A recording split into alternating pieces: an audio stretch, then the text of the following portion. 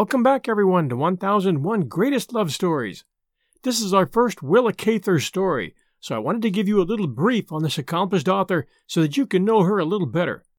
She was born in Back Creek Valley, Virginia, on a small farm that had been in her family for 6 generations. Soon after she was born, her father moved them to Nebraska. This was 1883, and Nebraska was pioneer territory. She wanted to go to college, and though it was rare for women to go to college in those days, her family believed in her, and they borrowed the money to send her to the University of Nebraska-Lincoln, where she honed her skills in writing and journalism.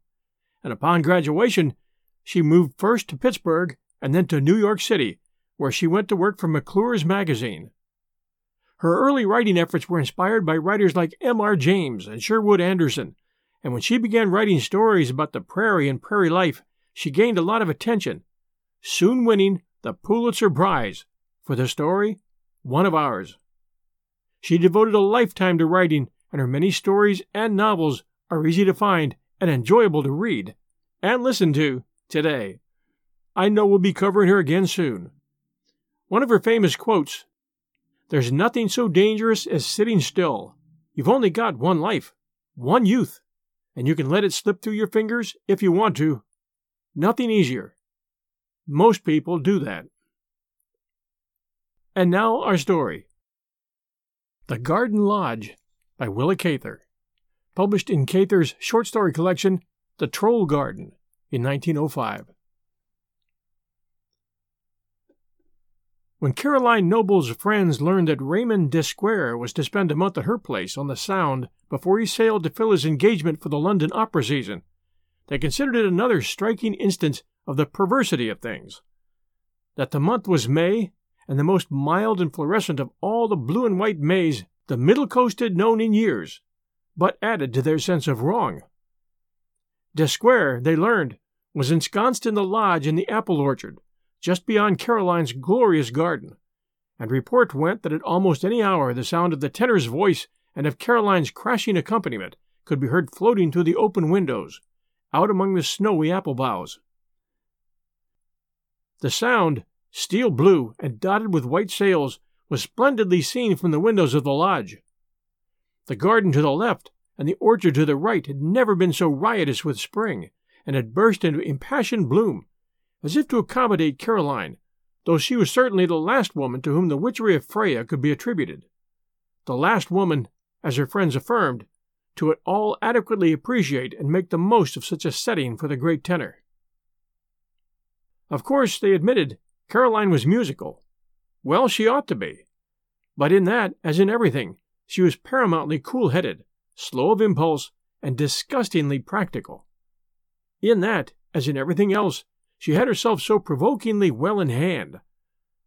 Of course, it would be she, always mistress of herself in any situation. She who would never be lifted 1 inch from the ground by it, and who would go on superintending her gardeners and workmen as usual. It would be she who got him. Perhaps some of them suspected that this was exactly why she did get him, and it nettled them even more. Caroline's coolness, her capableness, her general success, especially exasperated people, because they felt that, for the most part, she had made herself what she was, that she had cold-bloodedly set about complying with the demands of life and making her position comfortable and masterful. That was why, everyone said, she had married Howard Noble. Women who did not get through life so well as Caroline, who could not make such good terms either with fortune or their husbands, who did not find their health so unfailingly good, or hold their looks so well, or manage their children so easily, or give such distinction to all they did, were fond of stamping Caroline as a materialist, and called her hard. The impression of cold calculation, of having a definite policy, which Caroline gave, was far from a false one. But there was this to be said for her, that there were extenuating circumstances which her friends could not know. If Caroline held determinedly to the middle course, if she was apt to regard with distrust everything which inclined toward extravagance, it was not because she was unacquainted with other standards than her own, or had never seen another side of life. She had grown up in Brooklyn, in a shabby little house under the vacillating administration of her father, a music teacher who usually neglected his duties to write orchestral compositions for which the world seemed to have no especial need. His spirit was warped by bitter vindictiveness and puerile self-commiseration, and he spent his days in scorn of the labor that brought him bread and in pitiful devotion to the labor that brought him only disappointment, writing interminable scores which demanded of the orchestra everything under heaven except melody. It was not a cheerful home for a girl to grow up in. The mother, who idolized her husband as the music lord of the future, was left to a lifelong battle with broom and dustpan, to never-ending conciliatory overtures to the butcher and the grocer, to the making of her own gowns and of Caroline's, and to the delicate task of mollifying Auguste's neglected pupils. Their son, Heinrich, a painter, Caroline's only brother, had inherited all his father's vindictive sensitiveness without his capacity for slavish application. His little studio on the third floor had been much frequented by young men as unsuccessful as himself, who met there to give themselves over to contemptuous derision of this or that artist whose industry and stupidity had won him recognition. Heinrich, when he worked at all, did newspaper sketches at $25 a week. He was too indolent and vacillating to set himself seriously to his art, too irascible and poignantly self-conscious to make a living, too much addicted to lying late in bed, to the incontinent reading of poetry, and to the use of chloral to be anything very positive except painful. At 26 he shot himself in a frenzy, and the whole wretched affair had effectually shattered his mother's health and brought on the decline of which she died.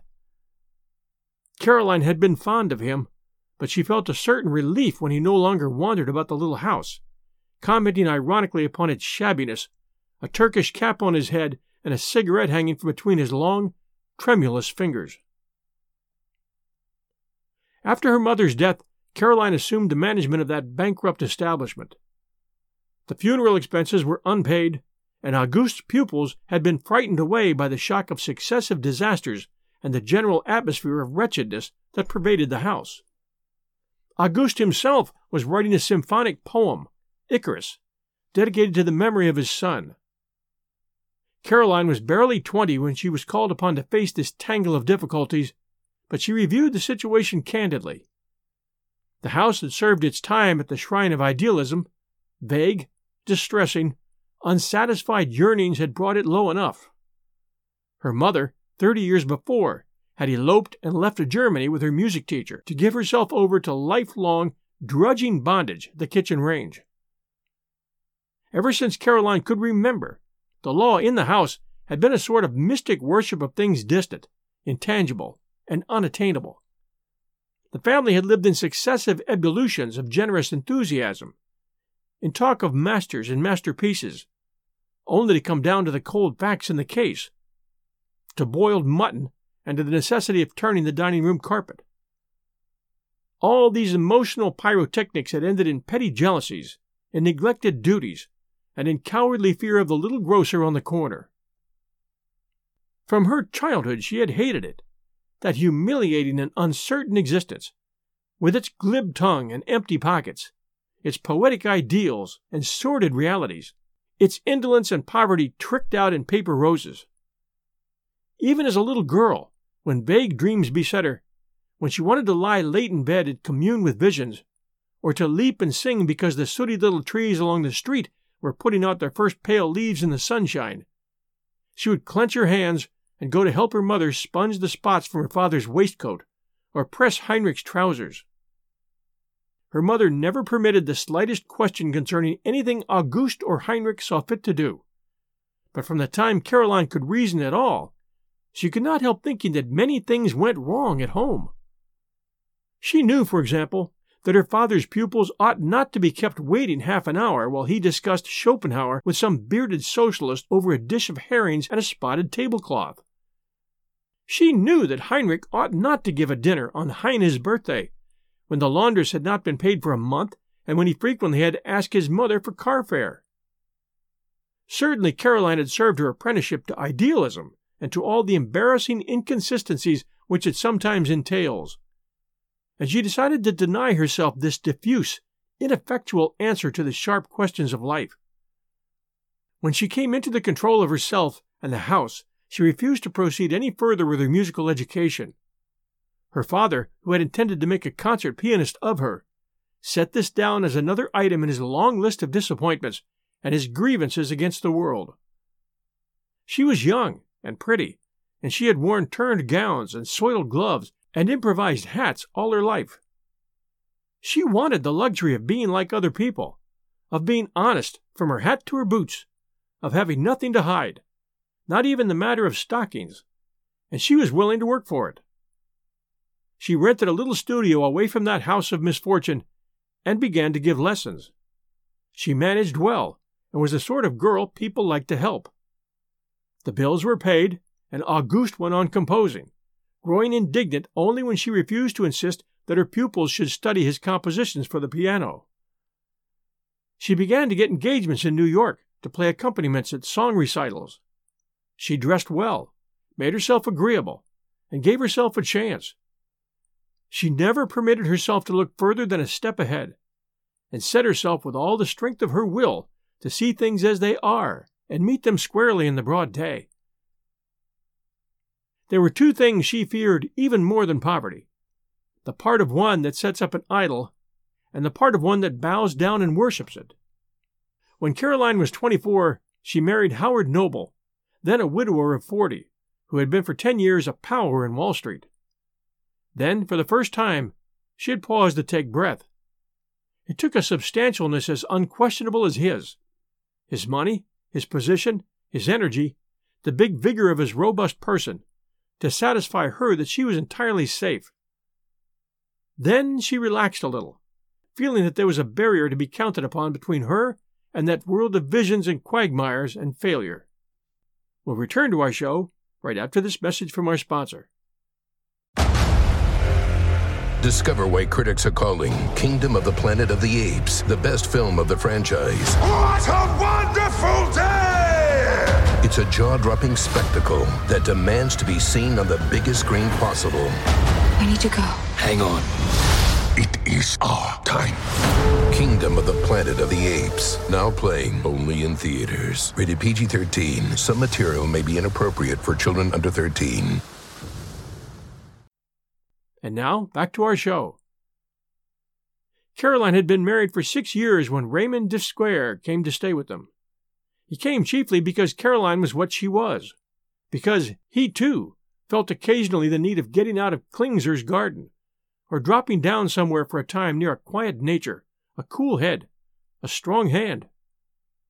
The hours he had spent in the garden lodge were hours of such concentrated study as, in his fevered life, he seldom got in anywhere. She had, as he told Noble, a fine appreciation of the seriousness of work. One evening 2 weeks after Desquare had sailed, Caroline was in the library giving her husband an account of the work she had laid out for the gardeners. She superintended the care of the grounds herself. Her garden, indeed, had become quite a part of her, a sort of beautiful adjunct, like gowns or jewels. It was a famous spot, and Noble was very proud of it. What do you think, Caroline, of having the garden lodge torn down and putting a new summer house there at the end of the arbor? A big rustic affair where you could have tea served in midsummer, he asked. The lodge? Repeated Caroline, looking at him quickly. Why, that seems almost a shame, doesn't it, after Desquare has used it? Noble put down his book with a smile of amusement. Are you going to be sentimental about it? Why, I'd sacrifice the whole place to see that come to pass. But I don't believe you could do it for an hour together. I don't believe so either, said his wife, smiling. Noble took up his book again, and Caroline went into the music room to practice. She was not ready to have the lodge torn down. She had gone there for a quiet hour every day during the 2 weeks since Desquare had left them. It was the sheerest sentiment she had ever permitted herself. She was ashamed of it, but she was childishly unwilling to let it go.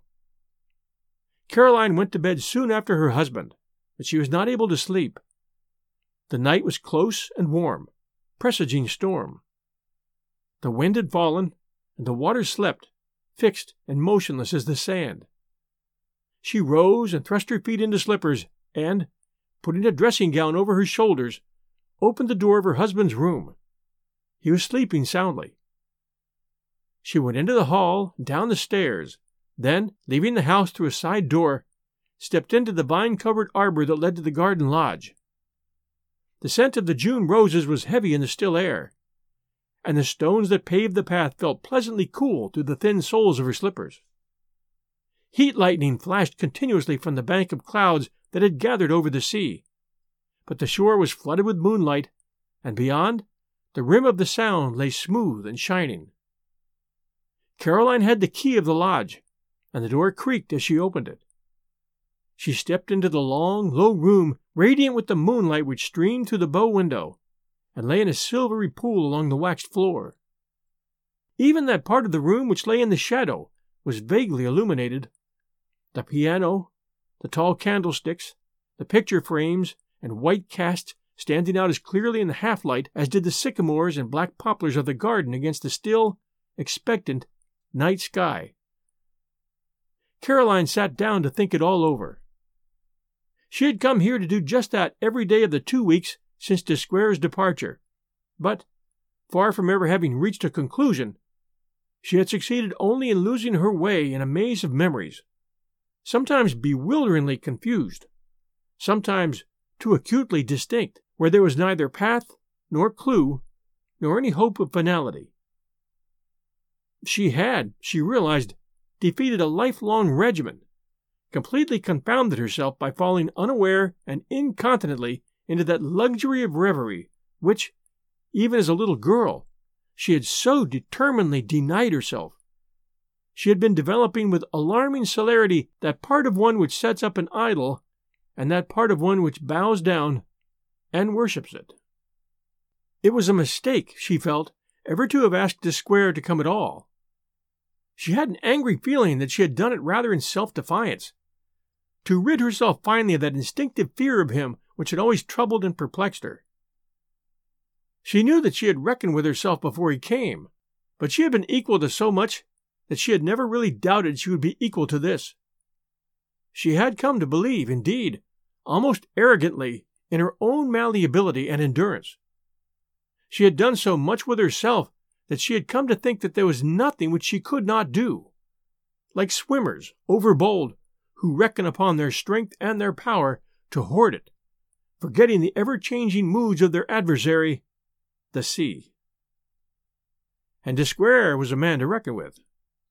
Caroline did not deceive herself now upon that score. She admitted it humbly enough, and since she had said good-bye to him, she had not been free for a moment from the sense of his formidable power. It formed the undercurrent of her consciousness. Whatever she might be doing or thinking, it went on, involuntarily, like her breathing, sometimes welling up until suddenly she found herself suffocating. There was a moment of this tonight, and Caroline rose and stood, shuddering, looking about her in the blue duskiness of the silent room. She had not been here at night before, and the spirit of the place seemed more troubled and insistent than ever it had in the quiet of the afternoons. Caroline brushed her hair back from her damp forehead and went over to the bow window. After raising it, she sat down upon the low seat. Leaning her head against the sill and loosening her nightgown at the throat, she half closed her eyes and looked off into the troubled night, watching the play of the heat lightning upon the massing clouds between the pointed tops of the poplars. Yes, she knew well enough, of what absurdities this spell was woven. She mocked, even while she winced. His power, she knew, lay not so much in anything that he actually had, although he had so much, or in anything that he actually was, but in what he suggested, in what he seemed picturesque enough to have or be, and that was just anything that one chose to believe or to desire. His appeal was all the more persuasive and alluring in that it was to the imagination alone, in that it was as indefinite and impersonal as those cults of idealism which so have their way with women. What he had was that, in his mere personality, he quickened, and in a measure gratified that something without which, to women, life is no better than sawdust, and to the desire for which most of their mistakes and tragedies and astonishingly poor bargains are due.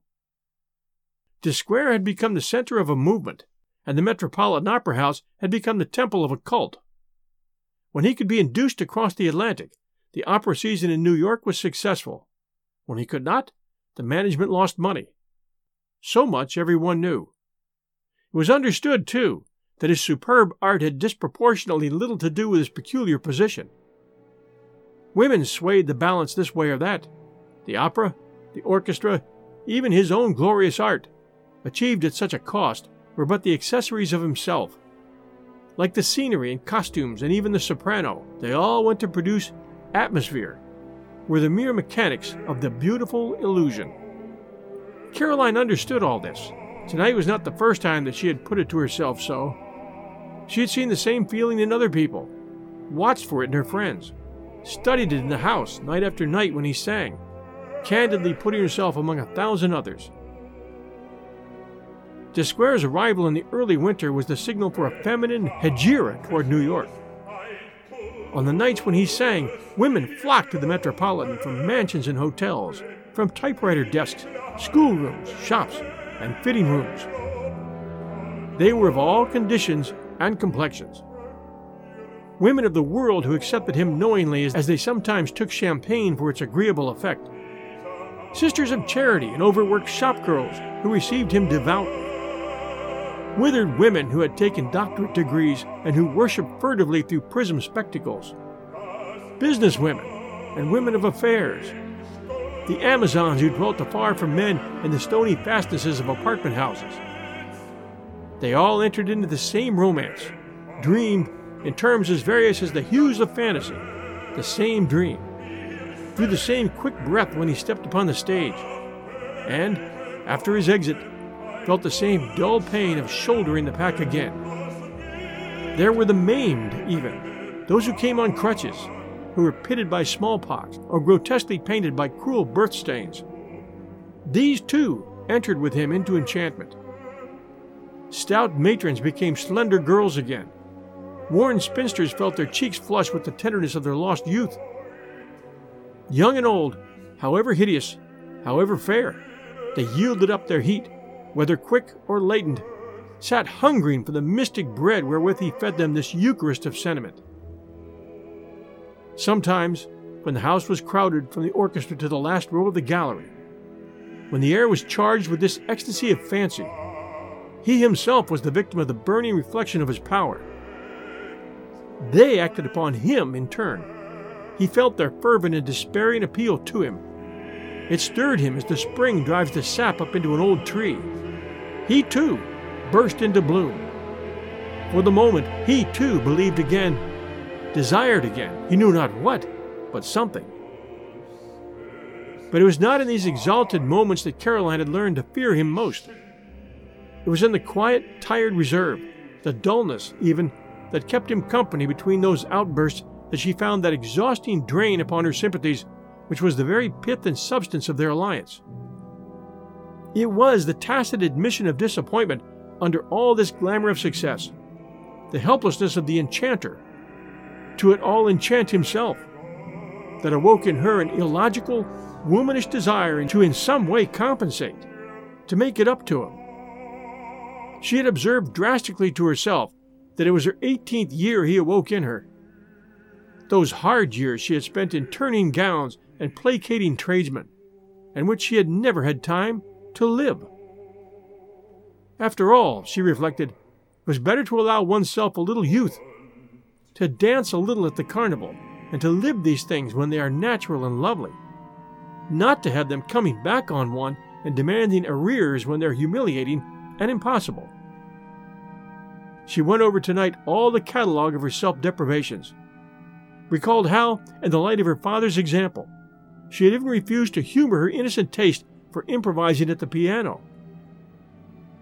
How, when she began to teach, after her mother's death, she had struck out one little indulgence after another, reducing her life to a relentless routine, unvarying as clockwork. It seemed to her that ever since De Square first came into the house, she had been haunted by an imploring little girlish ghost that followed her about, wringing its hands and entreating for an hour of life. The storm had held off unconscionably long. The air within the lodge was stifling, and without, the garden waited, breathless.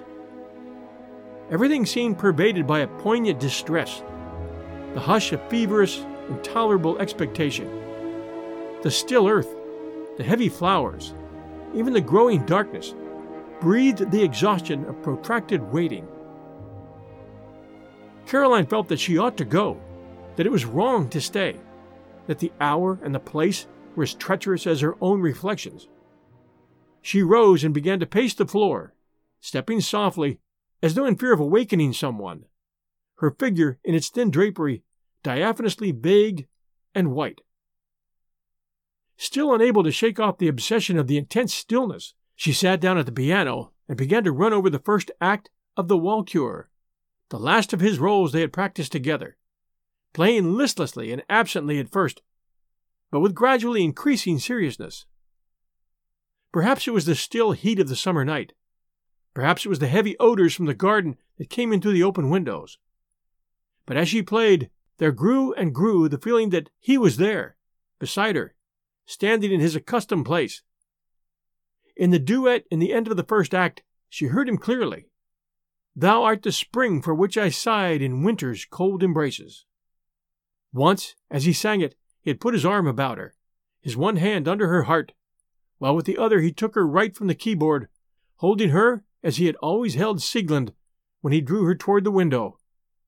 She had been wonderfully the mistress of herself at the time, neither repellent nor acquiescent. She remembered that he had rather exulted then in her self-control, which he had seemed to take for granted, though there was perhaps the whisper of a question from the hand under her heart. "Thou art the spring for which I sighed in winter's cold embraces." Caroline lifted her hands quickly from the keyboard, and she bowed her head in them, sobbing. The storm broke, and the rain beat in, spattering her nightdress until she rose and lowered the windows. She dropped upon the couch and began fighting over again the battles of other days, while the ghosts of the slain rose as from a sowing of dragon's teeth. The shadows of things, always so scorned and flouted, bore down upon her merciless and triumphant. It was not enough. This happy, useful, well-ordered life was not enough. It did not satisfy. It was not even real. No, the other things, the shadows, they were the realities. Her father, poor Heinrich, even her mother, who had been able to sustain her poor romance and keep her little illusions amid the tasks of a scullion, were nearer happiness than she. Her sure foundation was but made ground, after all, and the people in Klingsor's garden were more fortunate, however barren the sands from which they conjured their paradise. We'll return to our show right after this message from our sponsor. Hey, it's Kaylee Cuoco for Priceline. Ready to go to your happy place for a happy price? Well, why didn't you say so? Just download the Priceline app right now and save up to 60% on hotels. So whether it's Cousin Kevin's Kazoo Concert in Kansas City, go Kevin, or Becky's Bachelorette Bash in Bermuda, you never have to miss a trip ever again. So download the Priceline app today. Your savings are waiting. Go to your happy place for a happy price. Go to your happy price, Priceline. And now, back to our show. The lodge was still and silent. Her fit of weeping over, Caroline made no sound, and within the room, as without in the garden, was the blackness of storm. Only now and then a flash of lightning showed a woman's slender figure rigid on the couch, her face buried in her hands. Toward morning, when the occasional rumbling of thunder was heard no more, and the beat of the raindrops upon the orchard leaves was steadier, she fell asleep, and did not waken until the first red streaks of dawn shone through the twisted boughs of the apple trees. There was a moment between world and world, when, neither asleep nor awake, she felt her dream grow thin, melting away from her, felt the warmth under her heart growing cold. Something seemed to slip from the clinging hold of her arms, and she groaned protestingly through her parted lips, following it a little way with fluttering hands. Then her eyes opened wide, and she sprang up, and sat holding dizzily to the cushions of the couch, staring down at her bare, cold feet, at her laboring breast, rising and falling under her open nightdress. The dream was gone, but the feverish reality of it still pervaded her, and she held it as the vibrating string holds a tone. In the last hour the shadows had had their way with Caroline. They had shown her the nothingness of time and space, of system and discipline, of closed doors and broad waters. Shuddering, she thought of the Arabian fairy tale in which the genie brought the Princess of China to the sleeping Prince of Damascus and carried her through the air back to her palace at dawn. Caroline closed her eyes and dropped her elbows weakly upon her knees, her shoulders sinking together. The horror was that it had not come from without, but from within. The dream was no blind chance. It was the expression of something she had kept so close a prisoner that she had never seen it herself. It was the wail from the donjon deeps when the watch slept. Only as the outcome of such a night of sorcery could the thing have been loosed to straighten its limbs and measure itself with her. So heavy were the chains upon it, so many a fathom deep, it was crushed down into darkness. The fact that this square happened to be on the other side of the world meant nothing. Had he been here, beside her, it would scarcely have hurt her self-respect so much. As it was, she was without even the extenuation of an outer impulse, and she could scarcely have despised herself more had she come to him here in the night 3 weeks ago, and thrown herself down upon the stone slab at the door there. Caroline rose unsteadily and crept guiltily from the lodge and along the path under the arbor, terrified lest the servants should be stirring, trembling with the chill air, while the wet shrubbery, brushing against her, drenched her nightdress until it clung about her limbs. At breakfast her husband looked across the table at her with concern. "It seems to me that you are looking rather fagged, Caroline. It was a beastly night to sleep. Why don't you go up to the mountains until this hot weather is over? And by the way, were you in earnest about letting the lodge stand?" Caroline laughed quietly. "No, I find I was not very serious. I haven't sentiment enough to forego a summer house. Will you tell Baker to come tomorrow to talk it over with me? If we are to have a house party, I should like to put him to work on it at once." Noble gave her a glance, half humorous, half vexed. "Do you know, I'm rather disappointed," he said. "I'd almost hoped that, just for once, you would be a little bit foolish." "Not now that I've slept over it," replied Caroline, and they both rose from the table, laughing. Thanks for joining us for this great Willa Cather story. She really knows how to paint a picture, and we'll be bringing more of her stories back in the future. Everyone, please do share this network, 1001 Greatest Love Stories, with others. We would appreciate that very much. And we appreciate your listening tonight. We'll be back next Sunday night at 8 p.m. Eastern Time. Until then, everyone, stay safe, and we'll be back soon.